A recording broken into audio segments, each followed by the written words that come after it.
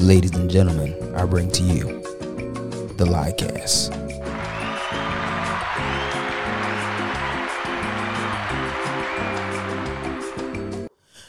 You want to know who the smartest people in the world are?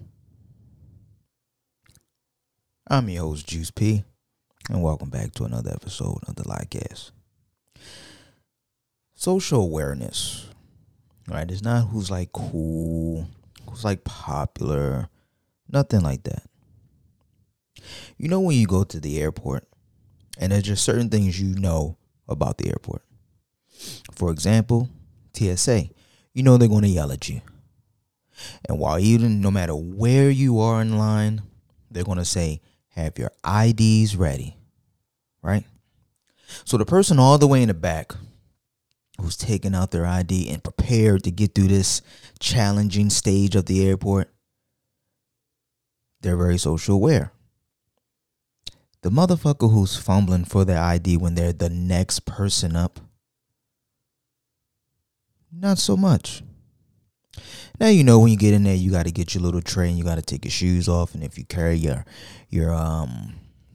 laptop, you got to take that out. You got to put that in the tray by itself. So you put the shoes in there. You just empty your pocket. You just know if you're socially aware. Now, the non-social aware person is when it's time to board the flight. And you know they group either from numerical order, so that's 0 to 10, if you will, or alphabetically, A through whatever.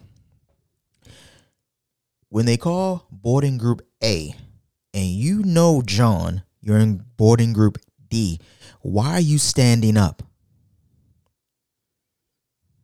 Sit your premature ass down. You got about 15, 20, maybe even 25 minutes before Group D is able to get on. That's being socially aware. So ask yourself this next time you travel. Are you socially aware? Till next time.